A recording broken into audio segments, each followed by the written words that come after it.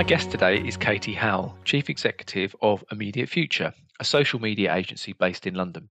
Often called in as the UK expert on social by TV, radio and the press, Katy appears regularly on BBC News, Victoria, Derbyshire and Reuters, as well as featuring in The Telegraph, The FT and The Guardian.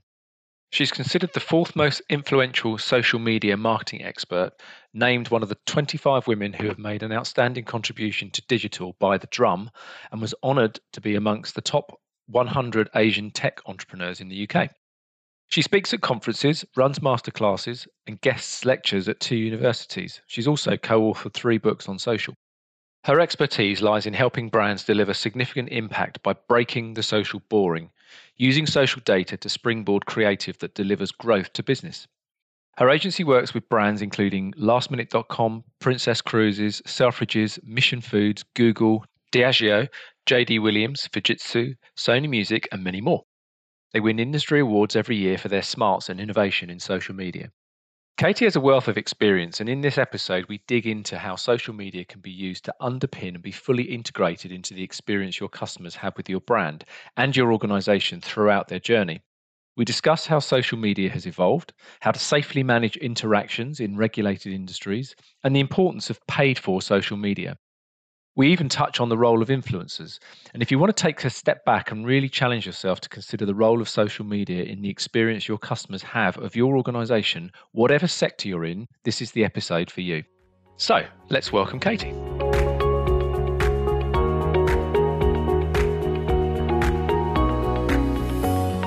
Hi, Katy. Welcome to the show. Thanks very much indeed for agreeing to come on. Absolutely great to see you, and I'm really looking forward to this conversation on this freezing cold winter's morning. It'll probably be spring by the time we get this out there, so hopefully a bit warmer by then. But welcome.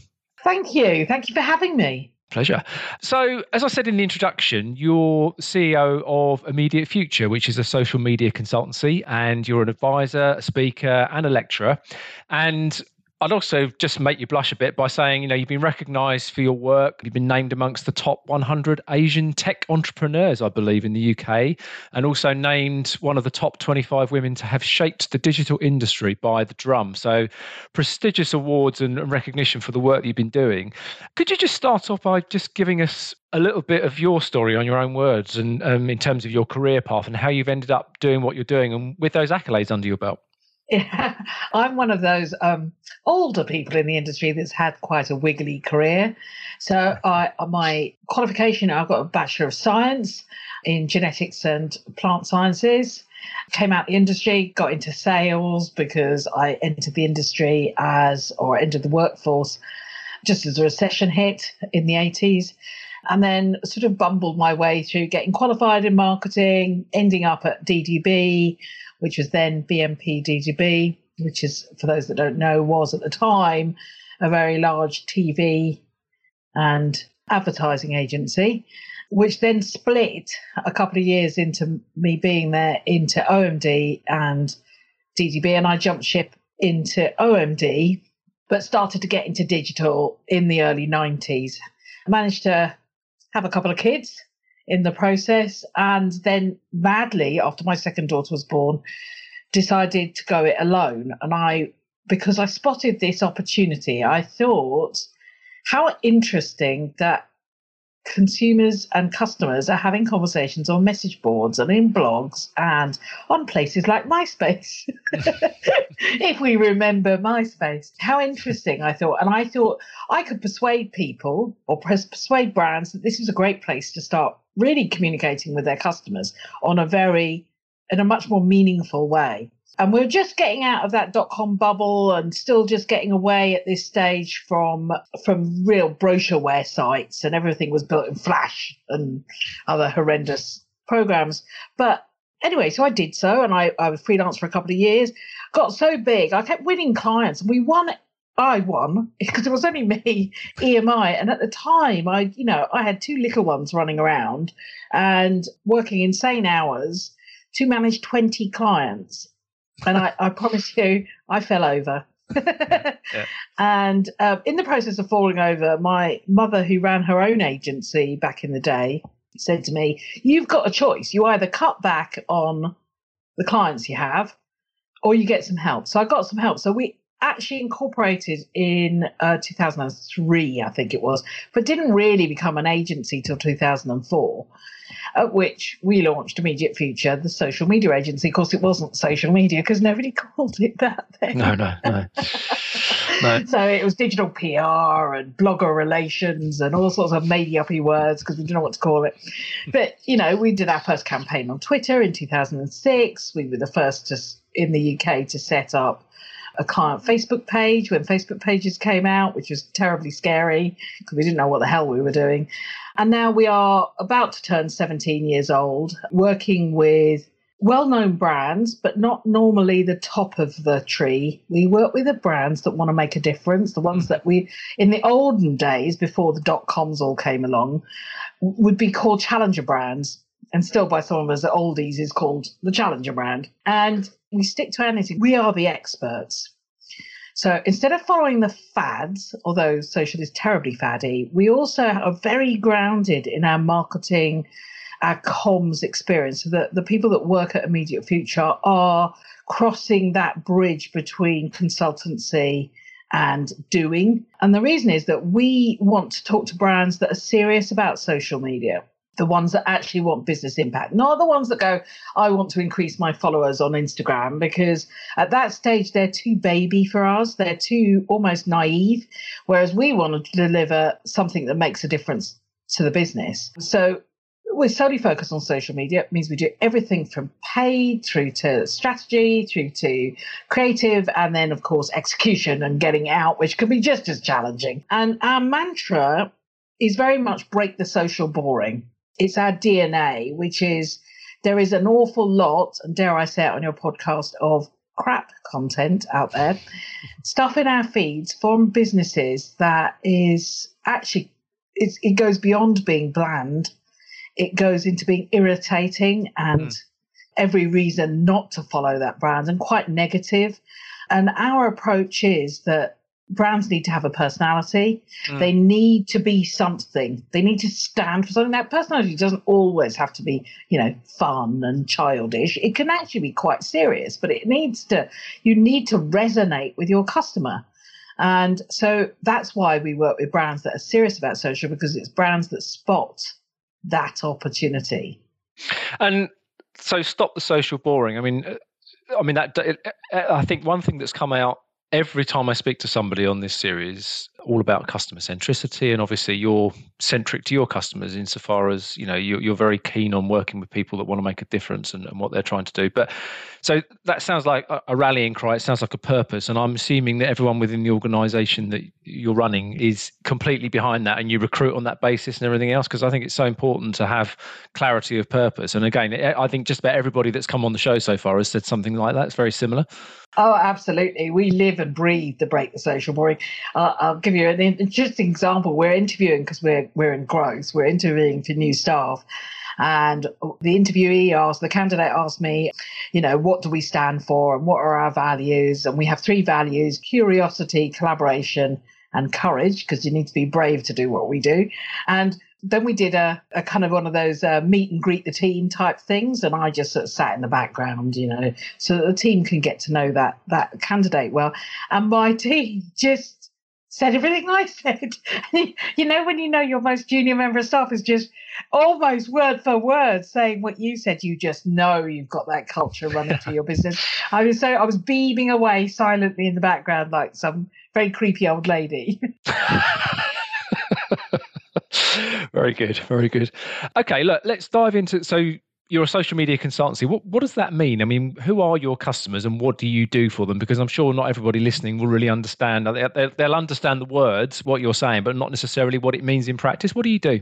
Okay, when we talk about social media, we don't talk about things like YouTube. What we're talking about, the big 4, which are fairly obvious, which is, the Twitter, LinkedIn, Facebook, Instagram, and plus all the peripherals. So when we work on a global basis, that could include Line, for instance, over in Japan, or it could include, at the moment, Clubhouse, which is driving me insane. Our aim is to work with brands who, yes, want to make a difference, but also who are fairly recognizable. So we've worked with Sony Music and One Direction. On the B2C side, we've worked with IBM, Thomson Reuters, Fujitsu on the B2B side, we do FMCG. So we've worked with Diageo and worked with Mission Foods, which is tacos and tortillas, so a very broad range of clients, but you can see they all sit at sort of tier 2 to tier 5. Mm-hmm. These are brands that have big ambitions, who want to take the number 1 slot. I often say to people, it's with the 7-Up to the Coca-Cola. Right, yeah, okay. That one, which is, they're hungry for market share. They often have really, really interesting stories to tell, but don't know how to tell them. And they have somewhat of an established brand. It can often be a brand that needs a bit of revamping, to be honest with you, but so that it works in digital. And we're seeing a lot of them coming out the woodwork since 2020 happened, because they've had to move faster in a way that they've not been able to in the past. So what do? We basically take them through a whole journey. It usually takes some time. As I said, from paid and strategy and the kind of top end of that kind of process all the way through to, we can deploy. But we also work very hybrid. A great example is our work with Cats Protection, where they actually have designers and creatives in-house. So we work around them and fit around them to help them either deploy some new stuff on TikTok or to develop their strategy or understand what's up and coming and that they need to talk about right now. Okay, so you're looking at the whole brand architecture on social. You're then looking at content. You're looking at campaigns, the whole through the line, as it used to be called in my days of marketing, but on social. Yeah. Yeah, I think we have to, because we're very niche. Yeah. So we're very deep, and that means that we're very expert, and it's the only thing we do. We don't build websites, and we don't deal with broad branding, and we don't do anything else. We are experts in our field. Okay, interesting. And let me just reflect back on something you said at the beginning. So you talked there about brand personality. Some of the brands that we work with, we work with a lot of big, for example, asset managers. We work with big pharma companies, what have you. And quite often when we're having conversations at different parts of that conversation, social sort of comes up sometimes, but very rarely. They kind of not necessarily reject it, but don't necessarily see it something that they have to manage, or because they don't have a lot of traffic and flow there. And also their brands don't necessarily lend themselves to a particularly whimsical rendition of things. Do you work with brands like that? And therefore, I suppose, how does your comment sit in terms of brand personality in that kind of environment? Yeah, we do. And we've done some strategic work with Bayer, for instance. First things first, when I talk about personality, that personality doesn't have to be a 16-year-old Generation Zer jumping around on TikTok, okay? Just to be really clear. And it doesn't have to be innocent drinks that everybody talks about. Actually, your personality can be one of expertise. Right. Why does that matter? Well, simply, in the world we live in today, trust is your biggest challenge. Mm-hmm. And that trust spans both B2B and B2C. So regardless of who you are, you need to know your purpose, and your purpose on social translates into personality. Now, that personality, as I said, does not have to be all frivolous, but it does need to connect in a more intimate way, because social is more intimate, in a more in-the-moment way. And social media, particularly for brands that you're talking about, where the trust element is a huge issue, that is the side of the business where social can play its hardest and its best, because it is not about saying, whoa, here we are, aren't we good, with all the virtue signaling we saw last year, which no one believes. But it is that relentless, everyday nudge nurture towards, look at this is where we do good work. Look at this is how we help brands or help other companies. Look at this is how we help you, dear consumer. And it is relentless and consistent, and it is based around your purpose and your branding and your messaging. And that has incredible penetration into the behaviors of your customer base. And that is the bit that's often missed about social. It is this incredibly in the moment, intimate experience that if you get it right, if you do it well, will actually have much, much more impact on your customer base than a TV campaign or a press ad or anything else. It plays beautifully into that one part, which is being in front of your nose. Yeah, literally, yeah. Okay, no, that's really clear. Thank you. That certainly sparked a few thoughts in my head as you were talking there. So, I mean, we do a lot of work in customer experience within Penn. We design customer journeys. We look at sort of transforming the end-to-end journey, and quite often we sort of have social media almost as a channel, if you like, that flows through that. And I get a sense from what you're saying that's probably not quite the right approach. We should be thinking of it differently. I mean, how do you guys think of it? Do you design very differently in social in terms of the experience? I suspect the design is more personal because it's a voice, not a message, although messages sit behind the voice. This is the way to think about social. It's the oil in your engine. So all your other channels are moving parts. Okay. But social media will make them work better. Right. So that means it's multiple touch point. So what I mean by that is if your social is working really well, so will your search demand. So will your open rates. We've seen open rates double because of social media. Right. Yeah, because even we as an agency run an ABM campaign through social media that targets the people we're targeting via our email because it increases our open rates, because it builds trust. People recognize the brand. They go, oh, that's come from Immediate Future. So think of, because everybody is on social media, because it's always in people's feeds and because access is, every day, then I think that one of the challenges is to kind of squash that down and say, okay, what is it we're trying to achieve? And where else do we need to measure? What, is it that we want people to go from here to here? Where do we want them to go? And the biggest mistakes we see is that social is created as a separate channel. And I'll give you an example of where the paucity of that happens, which is I see something in my feed. I went and looked at something the other day, which is a sofa. And we're looking at buying a new sofa because my dogs have made a mess of our sofa. I'm looking at buying a sofa. I see this wonderful ad with people bouncing on sofas and thinking, that's great. That works for me, something a bit robust. Click on the learn more in my Facebook page and get asked a whole series of questions. I'm on my mobile phone in front of the telly. Yeah. I click out, I leave. And the same works in B2B, being sent, going from, we work with tech brands, for instance, and they have a terrible habit of doing this, which is creating wonderful white papers and then making you give your inside leg measurements and shoe size in order to get that to work. In social, that's not how people think. And so understanding how the journey flips out of social and back into social is really important. It's really important. And it's often missed because social is treated as this channel where you have to put something out, and either it's PR stories, you've got some intern putting pictures of cats out. I'm sorry if I'm disparaging, but it's hugely frustrating. Yeah. The low barrier to entry in social media means that there is an incredible amount of rubbish out there. Yeah. Okay, no, that's interesting. So let me sort of go in a slightly different direction, but go a little bit deeper still. So again, when I'm thinking of engagements that we have with organizations, it kind of, social tends to fall into one of three, if not more than one of three categories. It's listening. So it's kind of like they think of social as, I need to listen what people are saying about us, and I need to potentially do something about bad things.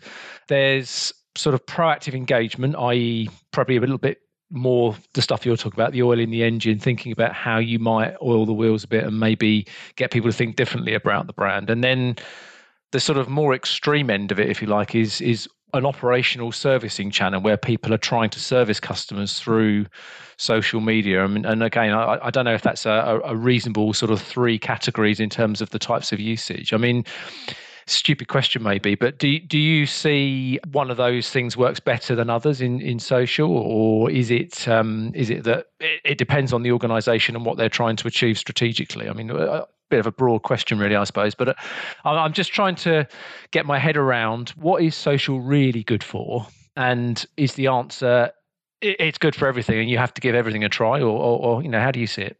I think exactly that. It depends on the organisation. For some businesses, they are challenged by what they can say, particularly regulated businesses.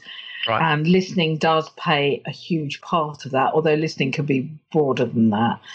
the marketing we talked about, but on customer service, for some brands, that is a core channel for customer service, whether they like it or not. The fact that they often do it really badly is an irrelevance. But the reality is that as customers, we turn to social because we're frustrated or fed up or something has gone wrong.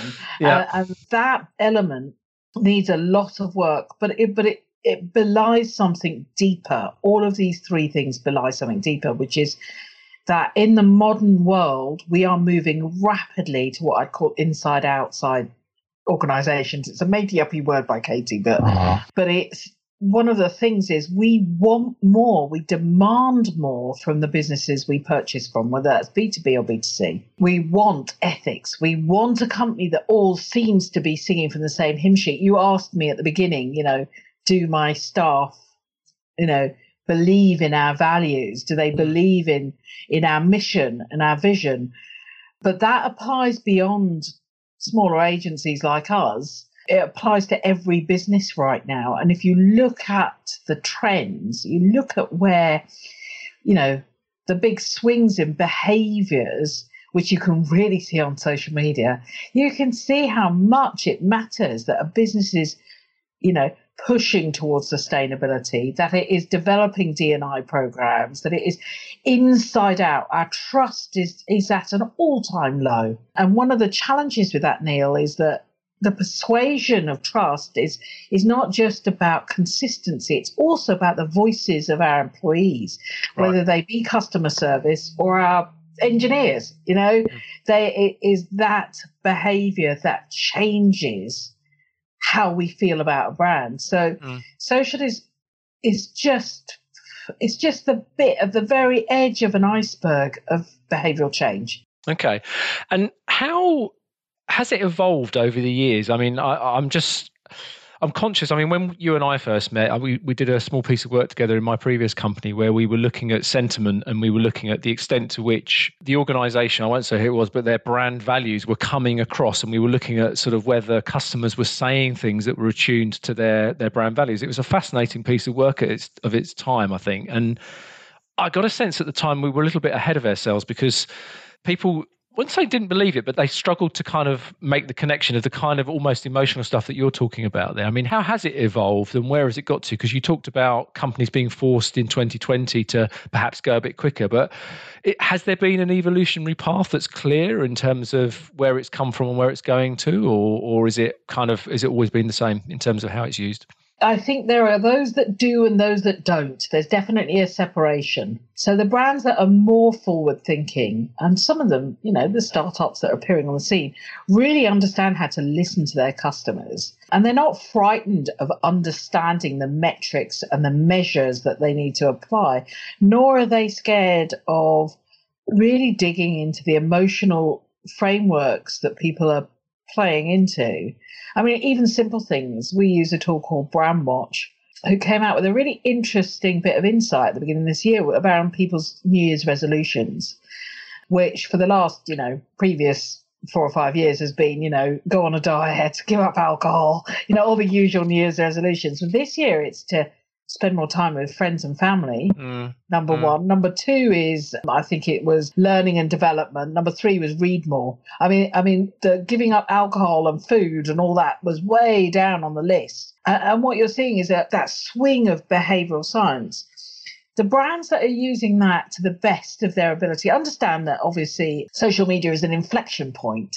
Okay, so, it will show you the best and worst in a way of what's going on. So it's not the tool that will make all your business decisions, but it will show you where those nuggets of gold are hidden. And it will give you a temperature check. We tend to use sentiment much, much less. In fact, basically over the years, I've come to understand that machine learning sentiment is pretty rubbish at determining whether or not something is good or bad. It just never... Our English language is far too wonderful for anyone to nail it down. It's not comparable, but you can work out the emotional state of people by the words that they use. And so actually what you can find out is if people are angry, Yeah. If people are sad about something, if they're irritated, or if they're happy or joyful, or, you can actually work this stuff out. And brilliantly, there are, wonderful machine learning algorithms that will help you do that at Yeah. scale. Yeah. Okay. So in terms of that, then, I mean, how do you practically listen to social media? So if you're a big brand that has a lot of customers and there's a lot of noise out there, and I accept your point entirely about spurious accuracy of machine learning and sort of thinking about the emotional stuff. And I find that just reading, 500 tweets or whatever will tell you more about stuff because you just get a sense of what's going on with a brand and what people are saying about it. But so how do you make sense of all of that then? I mean, you sort of say people don't use sentiment necessarily, but how do you do it then? Is there a tool that you can use now? I know it used to be things like Radian 6 used to be out there a very long time ago when I first started doing this stuff, but how do you do it? I mean... So we use Brandwatch. I have to say I'm obsessed with Brandwatch, partly because it's the most flexible tool, has amazing AI laid across it, which does a lot of the grunt work for you. There is no way I could categorically tell you can do a true listening exercise without a bit of technology to help you. No. There's just no physical way you can get through that number of tweets and instas and posts and link, all of that stuff. It's just too much data. You would just fall over. It would take you years, and by the time you'd actually done it manually, the moment would have passed. Move on, yeah. So categorically, you need a tool. Okay. But more importantly than the tool, you need somebody who understands your business, your marketing, your customer service, who looks at the data, the insight. And there is a great deal more insights. We write a lot of reports, which we give away, which look at certain industries. So we've done one on insurance. We've done one on why Christmas was trending in July. We did one on barbecues. We write all these reports. And that is because we can see these swathes of changes. And if you can ride that, you can, like a wave, you suddenly get you catch that perfect wave. That's what we're trying to do. We're trying to get our clients to catch the perfect wave, the sea change, or the momentum of intent to purchase, or the momentum in terms of trust. Whatever it is, that's where we're putting our clients, on the front of that wave. Then you can understand things, not just the very basics. And I would consider these basics like, volume of mentions, share of voice, all of these things. That's basic stuff. The really interesting thing is to look at your industry. How do people talk about your brand and other brands in that category? Where is that excitement being led? To give you an example, on barbecues, for instance, actually the biggest conversation is around condiments. So where are those condiment brands? Yeah.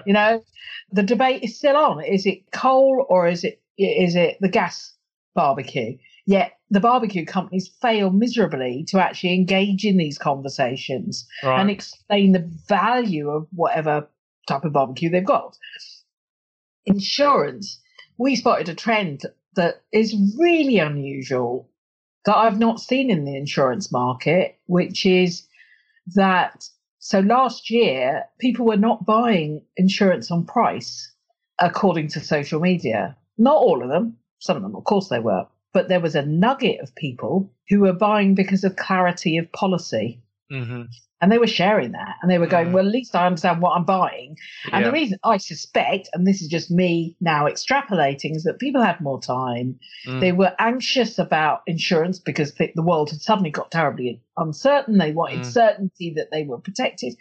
And so the policy mattered. And those brands that had very clear descriptors and policy descriptors and went out with a message saying, we don't, wrap up our policy in all sorts of terms, we make it simple for you, were the ones that were firing on all cylinders.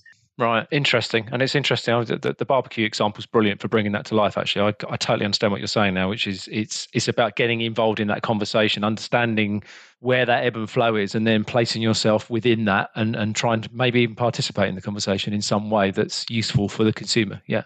Okay. And Let me just, if I may, talk about paid social. You've used the phrase a couple of times, and I've got to be honest with you, whilst I kind of understand at a one sentence level what he means by it, perhaps you could just explain what the phenomenon of paid social is and how it works. So when we started in social media, that you could put a post out and people would like it and everybody would see it. Mm-hmm. And this is what we consider an organic post. And the reason is everybody see it is the algorithms would serve it to everyone, including the people that followed you. Now it doesn't even serve it to the people that follow you. No. Okay. No. So the reality is that all of the social networks are a pay-to-play platform, and they will somehow strangle any other form of, they all do it in just slightly different ways. They will strangle your organic. There's all the mechanical reasons behind it, which of course they want to make money. But there's also another reason, which is that there is so many brands trying to communicate with so many people that in a way, in order to control some of the feeds so that people aren't getting 30,000 messages from alcohol brands or insurance brands every single day of their lives, and so therefore leave the social network, is that you have to bid price on paid. And your paid is not just a performance tool. It can be as in lead gen or acquisition. Mm-hmm. It is also a retention tool. Basically, you have to pay to do something in it, wherever it is your ambition is. Let's put it this way. We believe so strongly that paid is part of what you do in social that we won't work with a client that won't use paid. Right. Because we're just taking money off them. We can do some lovely creative. Yeah. We're just going to take money off them and produce nothing of impact. So one reach. Right. We get really rich, but the client will end up with nothing of value. And so pursuing an organic only strategy is throwing money down the drain. Okay, interesting. And again, just to be absolutely clear for people that don't understand this stuff, so you're talking about what, pay-per-click type stuff, where you're bidding effectively for traffic to come to your site by certain search terms, or how does it work? Or is it advertising? So it's not quite performance PPC AdWords. Think of it more like a combination. So we target against audiences, and that we can set the objective for those audiences to raise awareness, so impressions and reach, which is what you want to do. You want to get reach first, the top of funnel, and then you'll want things like learn more. So you might want them to end up on landing pages, but you may also, there are many ad sets in social networks that allow people to learn more, like instant experiences in Facebook. And so we're now shifting through the consideration phase. And then you can do the buy, but the buy does not require you to leave social media. So all the consumer sites allow you to buy in channel. So there is absolutely no reason you can't do. You can do, because social is this leaky, oily thing. Mm-hmm. It actually plays through the whole funnel. You wouldn't want to do all your marketing in social media all the way through that funnel. What you want to do is work out how it fits into the mix and whether or not you want to drive traffic to your website and where you want to drive them to, and stop driving them to your homepage. If you're talking about, car insurance, they should be driven to the car insurance page, whether that's discussing why your car insurance is better or whether or not it's the quote page. What it shouldn't do is just drive to the homepage, so they have to go and find it, because people's behavior on social is a click quite quickly with a thumb. Yep. And guess what they do? They click quite quickly away if they don't see what actually mirrors what they see in their advertising. So the advertising units are a whole variety and can include hashtags and keywords and things like this. But what you're trying to do is build up the principle of social advertising is about being relevant.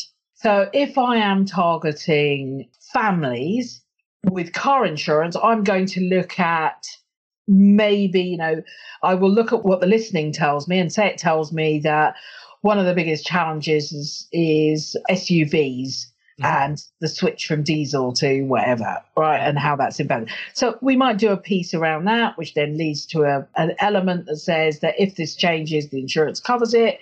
Or if this doesn't change, this is what you need to do, and you can switch it quickly when you go to an e-car or whatever it is. My point being is that you can make that change. But it doesn't have to even be that specific. So we work with Auto Trader to draw in a new audience. Auto Trader's audience are really quite petrol heady, and they love their cars. But actually, you may have seen a suite of challenger brands appear on the scene. Some of the youngsters like Cinch and so forth that have just appeared out of nowhere. And they wanted to attract a different audience, a younger audience, to remind them that Auto Trader's been around for years and knows its stuff. Right. And so we did a campaign based on something that was very pop culture orientated, based on RuPaul and all the fun with drag queens, and did a drag race, which was around targeting a new audience through social media that would get on board, would check out the value in the Auto Trader site. And that was married alongside the fact that they ran amazing advertising campaigns on day. So we could be slightly tongue-in-cheek. Yeah. Could play to that. That is a really nice example of how a brand can use social to even stretch its legs into new audiences. Okay, interesting. But a really interesting point I'm taking away from that, and it's certainly something I'm going to think about from my own organisation's perspective, is if you're not paying in some way, somewhere, the chances are the algorithms are going to be downgrading the relevance of your content compared to those that are.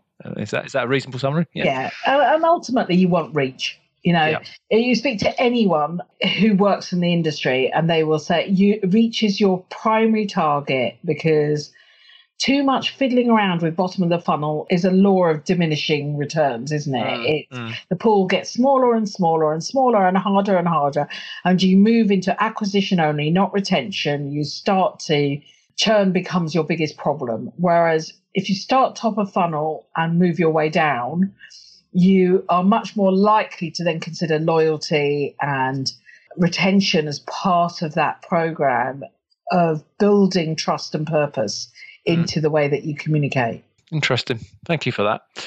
And can I just switch to this B2B versus B2C debate? And the reason why I call it a debate is, and I kind of mentioned it at the beginning, I mean, a lot of the work that we do is in B2B, and I've had so many conversations that talk about customer experience not really being part of a B2B consideration, and then social media gets wrapped into the same conversation. And I mean, I'm guessing that's nonsense. I mean, it clearly can play a huge role in a relationship management, or indeed just the way in which you portray your brand. I mean, do you even view them differently? I mean, I'm guessing the techniques are differently, but is it true to say that social media is equally as big a part of B2B as it is B2C, or indeed maybe even more so in some respects? I'd say even more so. I mean, I'll give you an example, Neil. 50% of our client base is B2B. And the reason is these are not necessarily forward thinking. They just understand that people buy value and they buy because of relationships. Yeah.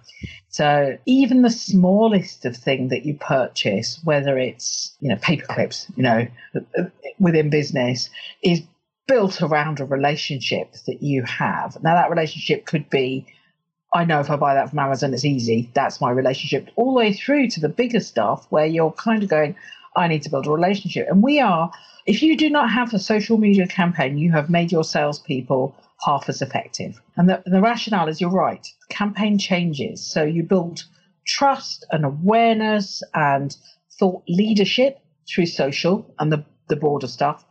But you also create a place for your subject matter experts and your sales teams to be able to advocate for the brand.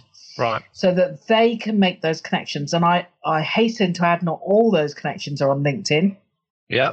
We find Facebook is actually a cracking tool in which to run things like video interviews with experts, a great place to promote further campaign work like webinars or events or white papers. My point being is that you have to start, before you decide which channel you're on when you're B2B, where your audience is and what mindset they're in. Because, I don't quite know where this belief came from that we turn our B2B heads off when we're in a consumer mode, because we don't. And if it's positioned in the right way, when I'm chatting to my friends on Facebook and something of business relevance comes up to me, I'll bookmark it or I'll go and check it out. One of those 2 or 3 things that I'll go and do. So the reality is actually that's how everyone behaves. And we did a report very recently looking at how the C-suite buys technology. And it is extraordinary how many of the C-suite are on social media. and how impacted they are by the conversations that happen there. And if you have a long bid process to purchase in B2B, the nudge and nurture, which is what your campaign really should focus on between your real people and your marketing, the nudge nurture is what will keep them warm and on side till by the time the proposal hits desks, the bid hits the desk, they know you inside and out, they've bought into you, and they'll find a way to make it work. That is the sweet spot of B2B on social. Right. Okay. Very interesting. Very interesting. It's not all about LinkedIn then. No. Key message. And I'm being deliberately facetious there. I mean, we use LinkedIn a lot, but I obviously get that. But I mean, that's quite a leap of imagination, I think, for some people. And it's not, again, not missing to be dissing those people that think that way. But I think, the idea of leveraging Facebook in a way that actually would participate in a long-term, even a long industrial sales process, for example, and you talked about buying paper kits, procurement, that sort of stuff. I mean, that's fascinating, very interesting. The thing is, where we find B2B starts to switch its game is when the disruptive brands come along. Right. The disruptive brands who use social like it was just part of the mix. They don't even think about it. Mm-hmm. It's really interesting that then they all turn and go, oh my God, we should be doing something, I shouldn't have got my niece to do social media in between her university degree. We actually need someone to do this properly. That's at the point people pay attention. And that's a shame because they're allowing them in the first place and they're allowing them to grab market share. Yeah. When they should be blocking out because they've got the brand already there. Yeah. Interesting. And if I may start turning to the sort of internal structures around how you manage social media. So just sort of first of all, more broadly, again, let me give you an example. I can think of numerous occasions when we've gone into a contact management area, contact centers.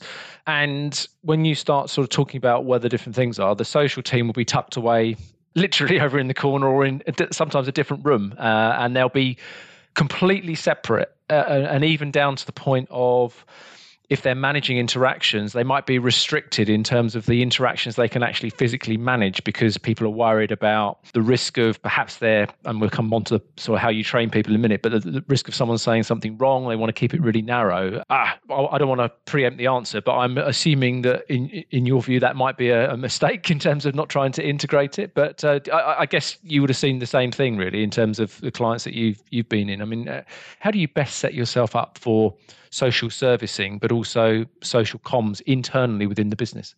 So in terms of social servicing, which is slightly different from social comms, yes, a separate department is a terrible thing, and templated responses is even worse. There is a more evil version of that, and that is to use automated responses. And there is a rather well-known fashion brand who does that, who has come a cropper several times and still doesn't seem to have impacted the fact that they continue to use what is a fairly shonky automated service. But the best way, so we've worked with a flower delivery brand. I'm not going to tell you who they are, but they're fairly large and we all think of them when we're in the UK.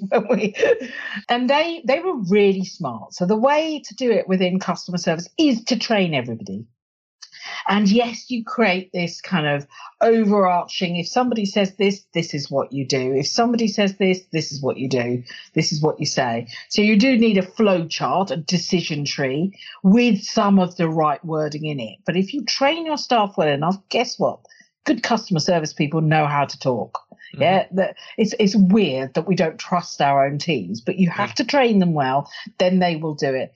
Then what you do is you have 1 or 2 or 3 social media champions within that. Now, they're part of that integrated team, but they may well check. For instance, if a celebrity says, my dishwasher has exploded, you may rise that up through the ranks and say, this person has a lot of influence, lots of followers.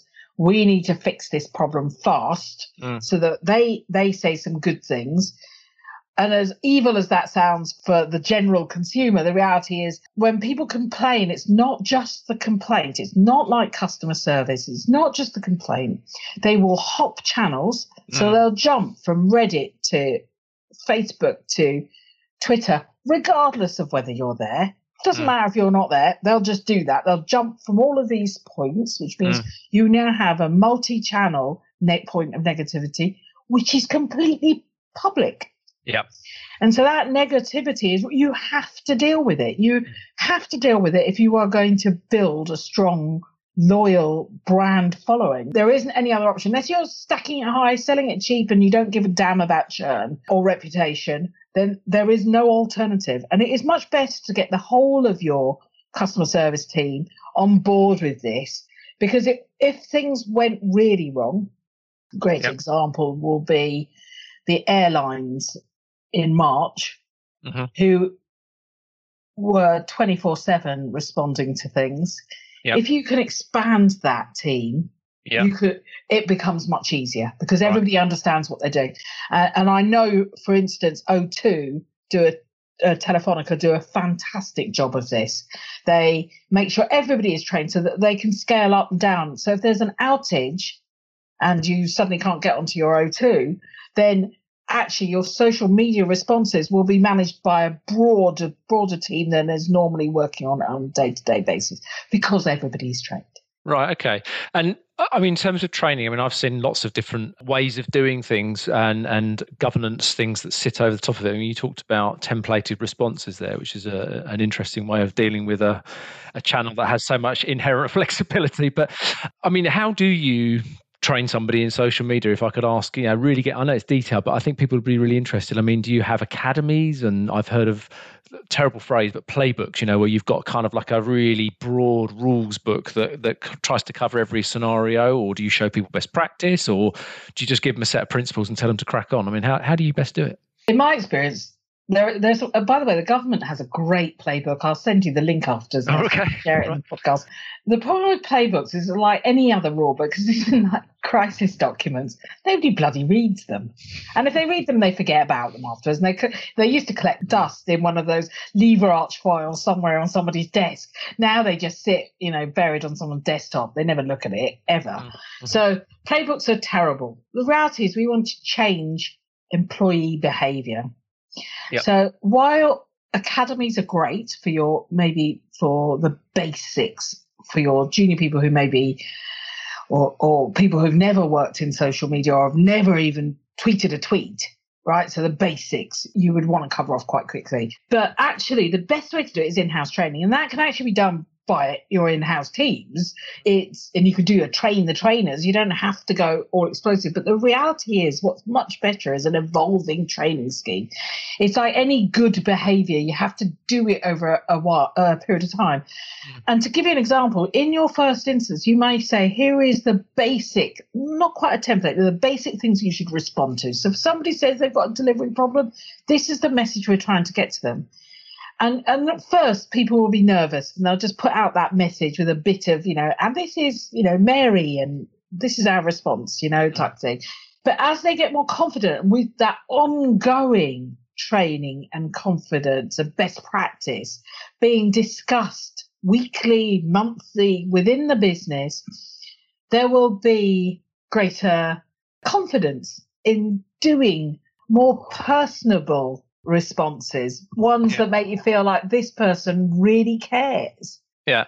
And that, presumably, that's when you see some of the stories that sometimes make it out into the press, or indeed, and they go viral on social media itself, where you see humorous exchanges. I mean, I remember one, I think it was Sainsbury's, where there was for whatever the reason, the customer was throwing all sorts of, I can't think of the right word, but strange analogies with the food, if you like, and therefore the person responding had obviously been given the authority to kind of respond in the same way and doing it that way. And it was a really nice sort of exchange. And you see lots of examples of that. Yeah, I mean, Sainsbury's did a fantastic job against those that were unhappy about their D&I policy, their diversity and inclusion policy. Okay. Yeah. Where that example of a response where they went, well, go shop somewhere else. Not only did that balloon for them and buy them many, many more kudos points, particularly the reference to gammons, which was hysterical, but every other supermarket started to join in. Eventually, they clubbed together and ran a TV campaign to say, we support diversity and inclusion. So, yeah, tough. Go shop somewhere else. Go shop, I don't know, wherever. Go dig, Go hunt for your food. But the principle is that there you have a customer service team and a marketing team who understand their audience and understand their business. and their business had principles and it has personality and it will stand by its values. Yeah. That's worth spade loads in today's modern age, because that's what our customer is looking for. Really interesting, because that just comes back to a theme that just keeps coming up, which is clarity of purpose, clarity of personality, and the values by which you're operating in, getting your staff engaged in that so they understand it and feel empowered to do things in line with that, and then it becomes natural. And it sounds to me from everything we've talked about here that whereas there might be some different techniques, social's no different in terms of managing experience in that way. Can I just ask one final area? Sorry, I'm conscious of that we've been rabbiting away for ages, but it's really interesting to me. What about influencers? I mean, this is it's a relatively new phenomenon in terms of, if you like, the evolution as far as I know, it's been around a while, but in terms of people using influencers for brand building and marketing. I mean, how is that evolving? Is that something that's getting bigger and bigger actually behind the scenes in terms of usage of influencers, or has it had its day? Because I know there's been a few high profile hiccups, if you like, along the way when people have tried that strategy. Yeah, I have quite a negative view, Neil, of influencers, I'm afraid, and not them themselves, but the impact that they truly have. Firstly, to do this under the right regulations, which for many FS and B2B brands, there will be regulations that they need to comply with, whether it's CAP or ASA or their own industry regulations, is actually very challenging. And in reality, if you're paid in any shape or form with either a gift or money to promote something, you must declare it, number one. Number two is, yes, influencers can derail and go do something that is against your values and situation. However, there is one element, you see, that I feel very strongly about, and that is that when we started Immediate Future, we did blogger relations, and it was back in the day where really the people that were blogging in business were real experts, quite old gits like me, who kind of had been around and done this, and now, of course, everybody and their 12-year-old is an influencer. It is incumbent on us as business people to check and verify the influencer. Do they actually have influence, or are they a Kardashian that charges you 25 grand for a tweet and nobody buys anything that they promote unless they promote their own stuff? So it has no value. It has no value to the business. Or more importantly, are they influencer not only that will have impact on my business, but will they be an influencer that fits our values? And how can I bring them closer? I don't want them just to write an Instagram post. I don't want them to just put a tweet out. I want to bring them into my business. And many years ago, we ran a campaign with S1E Europe where we were promoting their new range of cameras, their new range of DSLRs that had a chip inside that allowed you to take photographs at twilight in low light levels, basically, so dawn and twilight. And the campaign was called Twilight Football, and because they were sponsoring the football that year, we actually went out to the photography experts and called them Twilight Hunters, and there were only 12 of them. Only 12. The ROI, you can go and see it on our website because we've got the example, but the R on that was phenomenal. It knocked it out the park. And the reason is these were actually respected influencers. They had influence, not based on volume, but based on really old-fashioned PR techniques of lobbying, which doesn't actually require them to have loads of friends, but actually requires them to, when they say something, other people follow them. People listen, and the only people I know who do really good influencer discovery is Analytica, who are a consultancy and platform that allows you to find people who really, truly have influence. Yeah, interesting. And just a sub point there, if I may, which it sort of just reminds me, I didn't ask you earlier. So you mentioned regulations there and staying within the regulations. I mean, we work a lot in financial services. We work a lot in pharma, for example. They're both heavily regulated sectors, not just in the sphere of influencers, but just generally. I mean, presumably, our conversation about playbooks and things, I guess a lot of regulated industries ground themselves in that as a means of security. But I mean, is there a better way of managing the risk that you run around regulatory hiccups and staying within the regulations, or is that just purely about creating a simple set of do's and don'ts for people so that they know what they can and can't do? How do you manage that? I think for most of those that are heavily regulated, there'll be a compliance department team or person. What you should do with social is make it run through a tool which requires an approval process, get my teeth in. So a tool like Sprinkler or Content Cal, where people put the posts up and they can put them up from different areas, and therefore your public posts will require approval.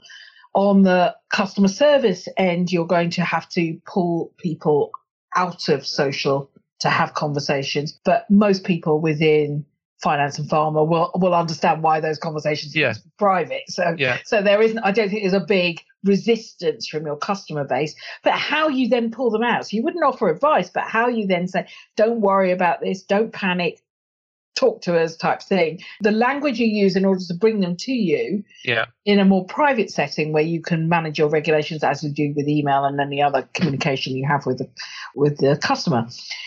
And then there's the part about employees, and that's probably the only territory where you have to go, not only do we have to coach people, but we need them to sign up to our compliance, that what they say is not outside of this. You need to make sure that everything is fixed so that people have some idea of what they can and can't say. But you would not open up social media for people to talk about your business to everyone. No. But it might be your sales teams. It might be your subject matter experts, all of whom will be of a seniority that you can actually do something about that and actually restrict some of that conversation. So it's I'm trying to give a very generic response. No, I understand what you're saying. Particular. Yeah, checks and balances, screening in the right appropriate areas, but at the same time, if people are grounded in a set of understanding of what you're about as a business, then you, to a certain extent, over a period of time, it sounds to me, and certainly I've seen it work quite well, people gradually kind of get it and they just instinctively know how far they can go. It's a bit like in financial services, the line between giving an opinion about something and when you move into advice, it's kind of like this, you click over into a regulatory setting at that stage, and walking the line's quite a skill. I mean, it sounds like social is similar to that in a regulated setting. So fantastic. Thank you for that. If I may, just a couple of quick fire questions there. And I ask this to everybody, and just as a bit of light relief, because I've grilled you to death there, and I've got a lot of points here about our own social media strategy, which I'm going to go and take away. But so can you tell me, what do you think being truly customer centric means? I would say that is being relevant to me. As much as we hate the word personalization, the more relevant you are to me, the more I think you care about me. Yeah, clear. Thank you. I'm not surprised you said that either, given what you do, but no, very, very interesting. And can you think of an experience then that you've had that really defines fantastic customer experience, maybe in that context or any other context, really? Yeah, I just bought a Simba mattress, and oh my God, they're amazing. And I didn't particularly do this via social, although interestingly enough, when I first started investigating it, I did ask people on social, and lots of people came forward. So they generated a lot of advocacy. But their website, their email exchanges, the way that they talk to me, they didn't over communicate. They didn't send me an email every 5 minutes, but they got the concerns of the consumer when buying a new mattress. Because let's face it, you're absolutely, utterly terrified. Yeah, you can spend a small fortune on a mattress, get on it and go, I can't sleep. Doesn't work. Yeah. And it's a huge, no matter what. And then, we can return it in 100 days. Well, returning a mattress, I'll never get it back in the box. But they address all of the concerns. They understand their customers. And this is what I mean about relevance and understand. Really got where the pain points in purchasing a mattress, particularly one online. And then on the night we got it, you have to let these things rest so they poof up. And I put a tweet saying, I'm just waiting to go to bed to try it out, but I'm having to wait. And bless them, they responded to me and said, did you have a good night's sleep? Really? Again, they haven't over-communicated to me. No. They haven't rushed and asked for a testimonial, and they haven't, but what they've done is understood the measured purchase of quite an expensive high-ticket item. Yeah. Yeah, real empathy. Fantastic. And I know you wouldn't anyway, but without mentioning the brand maybe or the organisation, what about a terrible experience that you think epitomises the opposite? Yes. I mean, the world is a bit crazy right now, but I would definitely say my constant irritation is the way the airline industry, and there are a couple of brands, fail to recognise that we're human beings at the other side of this. The tweets and posts and frustrations require a response, not silence. And silence is never an answer. And they really have to step up. I'm still yet to see an airline brand actually nail their social media or nail their purpose. They say one thing and do another all the time. And I know it's been pretty grim for them this year, and it's made it much worse for them this year because they've obviously had lots and lots of problems beyond just the obvious one that we can't travel. They've also had refunds and things, corridors opening and shutting and all that sort of stuff. I get that. So I'm not even talking about this year. I'm talking about, the years before where they are so disjointed and unnecessarily so. And I think shame on them, really, because the loyalty does matter. Not everybody buys on price. No, absolutely. And it's amazing how many times I ask that question of people. The travel sector generally crops up because it's so emotive. And then final question, I promise. What's the one thing that you've learned in your career that you could never have learned at a business school? This is quite a challenging one. I don't think you can learn how fast the world moves and how to change to accommodate it. Because I grew up without a mobile phone. I grew up in a world where there was no such thing as digital, except for the Casio watch I had on my wrist. And, and the world changes, and it changes really fast. And in business school, you're taught this is the way it works. Right. This is the way it has to be. This is the way all businesses. What you realise as you get older is that those are frameworks. They're the foundations, but everything changes around it. Foundations are still good and strong and valuable. But if you can't twist and bend, if you can't modernise, if you can't stay on top of it, which is where I fear so many traditional brands are, who are just kind of going, oh my God, we need to do digital transformation now, even though people have been saying to them, you need to transform your business now. They're only just getting around to it because they have to. And you kind of go, well, this is poor business decision-making in reality. So I don't think they teach that. I don't think they teach you to take the initiative. Interesting. Thank you for that. Well, we've reached the end. I'm going to show you. I've got a whole page of notes here that I've taken, which I'm going to shamelessly take away a whole load of ideas and thoughts that you've given me. And I hope people listening have also taken some great stuff away. Thank you. It's been a pleasure talking to you properly again after a few years. And hopefully we'll speak again soon. Fantastic. Thank you, Neil. Cheers. Thanks very much for listening today. If you found that useful, please give us a like on whatever platform you're listening to us on. And if you'd like to know more, you can find us at penpartnership.com, or you can follow Pen Partnership on LinkedIn. Until next time, goodbye.